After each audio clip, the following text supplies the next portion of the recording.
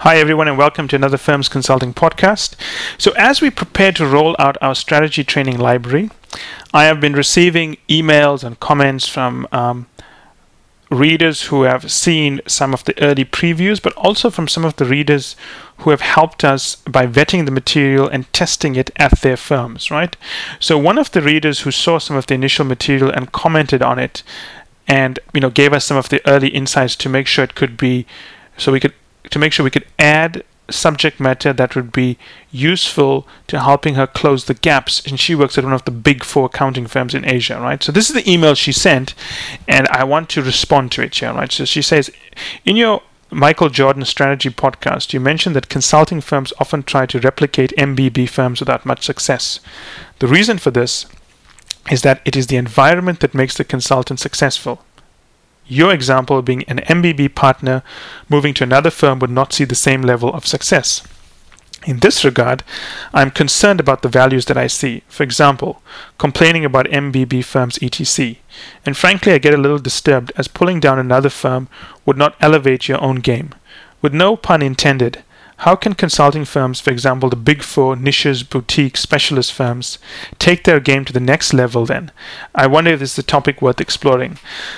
I think it is a topic worth exploring, and I'm not entirely sure I could cover it all in this podcast because I do cover it. There's an entire long video that we have in the strategy training library which explains why the elite firms are different from the other firms, and you're going to see it's have nothing to do with the analysis, right? It's the value system and the way we approach things.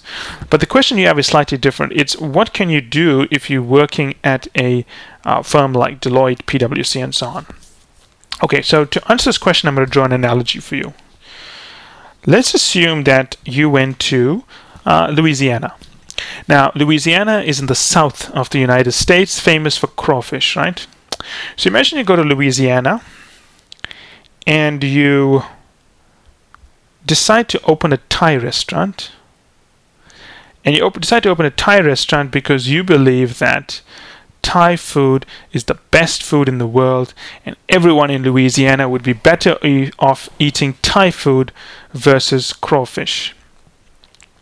Now, I think that it would not take a rocket scientist or a management consultant to figure out that you are going to do maybe well because they've never eaten Thai food before, but you're never going to build a global empire out of Louisiana. You're never going to convert Louisianans, whatever they're called, to eat Thai food to the level they eat crawfish, because that is the Louisiana interpretation of what good food is. Now, the point I'm making here is that there is no absolute term for what is good food. There's Thai food, which many people, including myself, would consider the best food in the world. There's food from Louisiana, which many people, millions of people would consider the best food in the world. There's food from France, people would consider the same thing. There's food from Portugal, and there are people who would consider that to be the best food in the world. So, if you ask someone what is the best food in the world, you're not going to get an answer. You're not going to get a consistent answer because there's no such winner as the best food in the world. Every food is the best food in the world depending on whom you ask. And if only one person out of your entire sample says Taiwanese food is the best food in the world, he's still right because for him, Taiwanese food is the best food in the world, right? So best is different from most popular. Most popular food would be a function of the number of people who vote for it. But the best food has nothing to do with the number of people who vote for it. If one person says Taiwanese food is the best food in the world, for that one person it's right. So you've got to make this distinction between popularity and best. And why is this relevant to management consulting? The reason it's relevant to management consulting is because we have created this viewpoint that corporate strategy work is the best consulting work in the world. We have accepted this because most people who specialize in corporate strategy or strategy go on to become CEOs, and we've said, okay, if you become the CEO, you are the winner. You are the winner of the grand prize to become the best business person in the world. And so everyone wants to replicate strategy capabilities, right? And every firm is trying to do that. Every firm's trying to be McKinsey. I'll tell you right now, none of those firms know what it's like to be McKinsey or BCG. They don't know because they just look at things from outside in and they try to replicate that, just like the Michael Jordan strategy podcast dictated. So, if you want to take your game to the next level, I think the first thing you got to ask yourself is, what game are you trying to play? I find it a bit upsetting when a lot of people come to me and say, we want to be like McKinsey. And I say, but why do you want to be like McKinsey? What does McKinsey have that you want to replicate? What exactly do you mean when you say you want to be like McKinsey? What I mean by this is that consulting is a broad area, right? Do you want to be a corporate strategy firm? Do you want to specialize in operations, implementation, risk analysis, data aggregation? I mean, the list is mind-blowing. It could be so big. So the first thing is determine the space you want to play in. Because I think that's the part most people mix up. They all want to do strategy work. But honestly, do you need to do strategy work? Is there a room for another strategy consultant? It looks like every year you see someone breaking up and forming a McKinsey or a BCG killer, and they're all telling you about how they're going to do it better than McKinsey or BCG. Debatable whether you need another one, right? But economics would say, what is the most lucrative business to be in versus the competencies you have? So look at the skills you have, right? And ask yourself, do I want to use those skills to specialize in a certain area? Is that operations work? Is that data analysis work? Whatever it may be. And say, okay, given the resources I have, the background, the material, where do I want to play?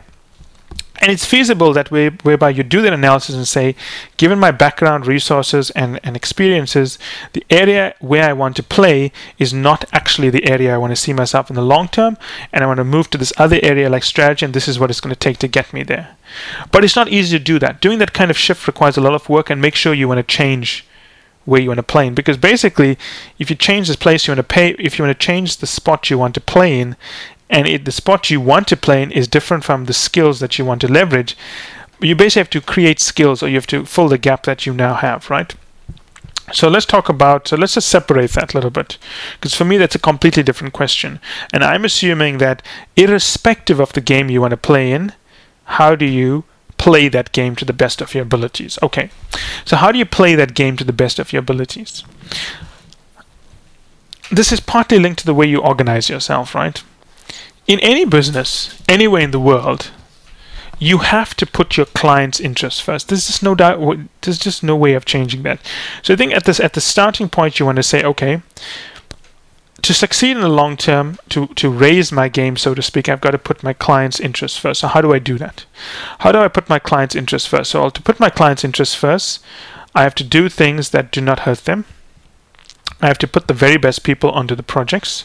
I have to make sure that the projects are managed to the best of our ability, and they have the best resources to do the work that they can do. Now, that sounds pretty easy to do. That's fairly difficult, because even if you did all those things, the culture of the firm can still be corrosive. And if I read your statement, it sounds to me like the culture of the firm is corrosive. So even if you bring in really good people, after 6 months of listening to all this jibber-jabber and chatter about rival firms, they also develop this corrosive way of thinking about management consulting, right? So doing what's good for the clients, doing the projects to the best of their ability, staffing them to the best of their ability, and training those people to do the projects to the best of their ability is a technical requirement. But it doesn't explain what people talk about at lunchtime. It doesn't talk about how people socialize. So you got to think about, what do people do and how do they engage each other when they socialize, right? Now, this is the part that I want to focus on, because that's more important. And the way to do that, if you look at great firms, and I'm going to name a few of them here. I mean, Morgan Stanley is one of the great firms of investment banking. Sure, they took a big hit in the financial crisis. But anyone you talk to at Morgan Stanley, well, anyone who knows Morgan Stanley at a senior level, always likes telling the story about John Mack. John Mack used to be the CEO of Morgan Stanley before Gorman took over. And in fact, Mack brought in Gorman and positioned him to be CEO. But anyway, the story goes like this, is that once there was a guy who was a pizza delivery guy. who came through to deliver pizza for some of the traders. And John Mack, at that time he was the head of trading or investment banking, I can't remember. But he walked down the corridor, he saw the guy there, and he thought, okay, he's waiting for someone. And then he came back, I think an hour or 30 minutes later, and the pizza delivery guy was still waiting there. And he asked the pizza delivery guy, why are you waiting? And the pizza delivery guy said, well, I'm waiting for XYZ. And then John Mack said, okay, hold on a second, I'll get him down for you. So he called the guy who made the pizza delivery guy wait, and he dressed him down for being disrespectful to another human being, right? Because he said that, look, the culture of this firm is we care. And we care about the little things, because it's the big things are the sum of the little things we care about. And that story went viral at the firm, whereby it depicts the culture of Morgan Stanley. Now, in a minute, I'll tell you why I'm telling you these stories. Let's take another example, right? Hank Paulson, Goldman Sachs leader, grew up in Chicago, worked in the Goldman Sachs office of Chicago, or the Chicago office of Goldman Sachs. A typical Midwesterner. There are a lot of stories about him. There's a story about him whereby when he bought a Burberry trench coat, the first trench coat he'd bought, I think in 12 or 15 years, his wife made him send it back because she thought he was wasting money. It speaks to the frugal culture that he was trying to embed in the organization. There's another story about him was that when he used to work late working on deals, and they used to be there at 10 or 11, sometimes 1 in the morning, and the cleaner used to come through, he made it a point of always speaking to the cleaner and asking how was their day, is everything going fine? Do they need anything to eat? There's enough food for everyone. Please take whatever they need. And there's numerous examples like that, right? There's examples of Marvin Bower. I speak about Marvin Bower a lot. Numerous stories. I'm not going to go into them. Now, the reason I'm telling you this is that if you want to know how to take your game to the next level, there has to be senior partners who are taking the game to the next level by publicly demonstrating the values that are required to take the game to the next level. I have been in situations, I mentioned to you that I was a troubleshooter moving around and fixing things. I've been in situations whereby when I was relatively junior, I fought against some of the senior partners because I didn't think that they had the right values in the firm.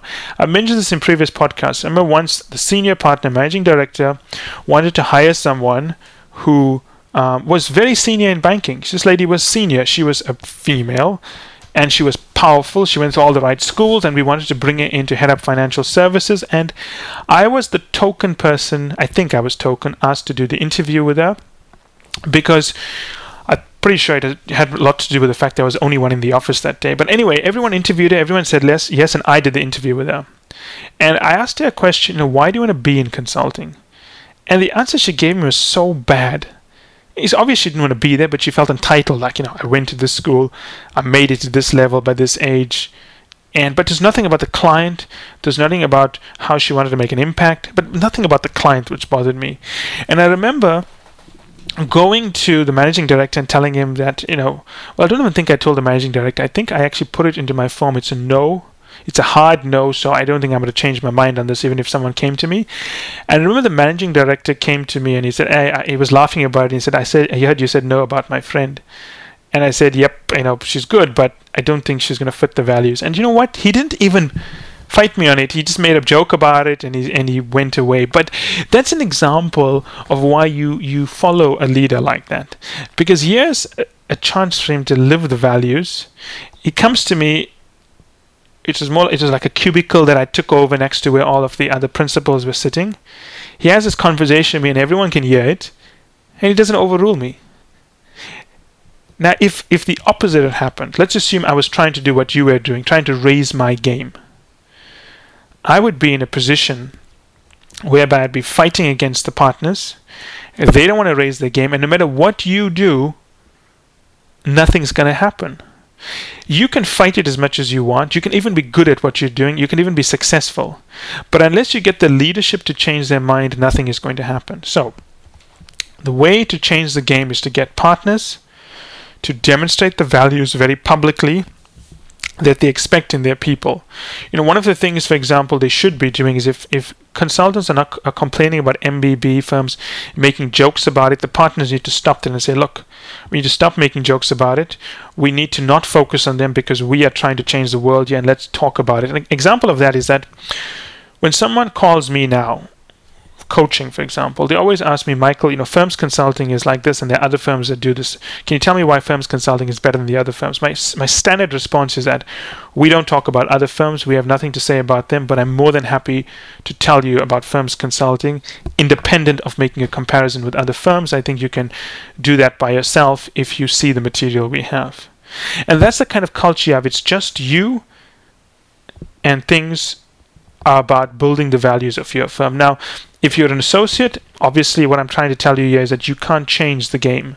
The partners have to decide to do it. Well, there's a way to do this. First one is you stay there for a few years until you reach the point of seniority where you can start making some changes. Not what you want to hear, but that's a fact. The second one is where you get close to a relatively younger partner and you build a relationship with him and you bring him onto your side. And that's something I did at the firm as well. When I went to some offices where things weren't right, I would work with a partner to get him to change his mind. But there's no other way to do it. There has to be these stories that people tell each other that demonstrate the values you want the firm to have. And these stories need to come from a partner. Even if you did the same thing as what I recommended the partner should do, there's a possibility that people will complain about it. If they complain about it to another partner, the partner may choose to back you, which I think they will, or they may choose to not back you. So my advice is, this is what you want and you see the firm not doing it. You need to live those values, but you've got to co-opt some of the partners in to slowly coming around to your way of doing things. And to be honest, partners around every firm are the same. They want the best. They may not know how to do it. They may have been there such a long time that they've forgotten how to do it.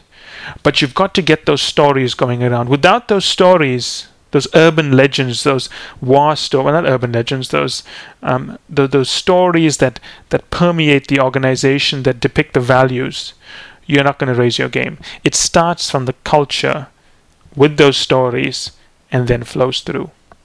As always, if you have any comments, feel free to tell me about them.